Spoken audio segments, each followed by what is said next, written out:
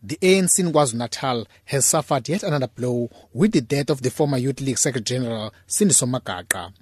Magaqa, who was a councillor in Umzimkhulu municipality in the south of the province, has been in hospital for almost 2 months after he and 2 other councillors from the party in the area were shot.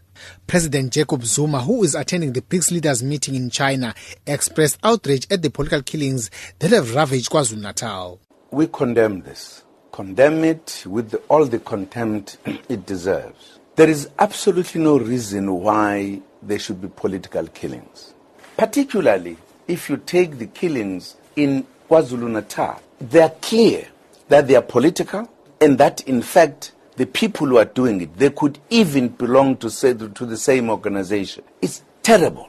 For an example, the young man, Magaqa, he was one of the people who were shot coming from a meeting. And of course, it did not die then as it dies now. This is terrible. Magaqa's family says they are extremely shocked and saddened as the former Youth League Secretary General was recovering very well. His uncle Vusi Makhosini says on Friday he suddenly complained about stomach problems and eventually died on Monday evening. The first 2 weeks he was very, very bad. He couldn't even talk at all, but he recovered after that. We were able to talk to him and he would even tell jokes to us. But Friday and Saturday, the situation just changed completely. He had a stomach ache.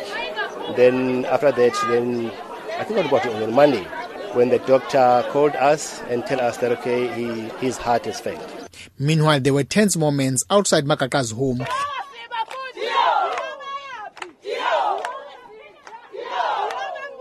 as angry ANC members and supporters chanted slogans and accused some party leaders of being behind Magaqa's murder.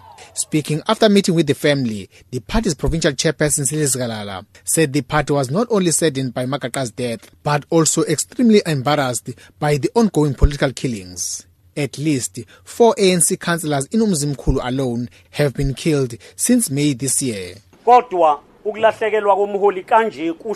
Losing a leader like this means a big investment by the organization is gone down the drain.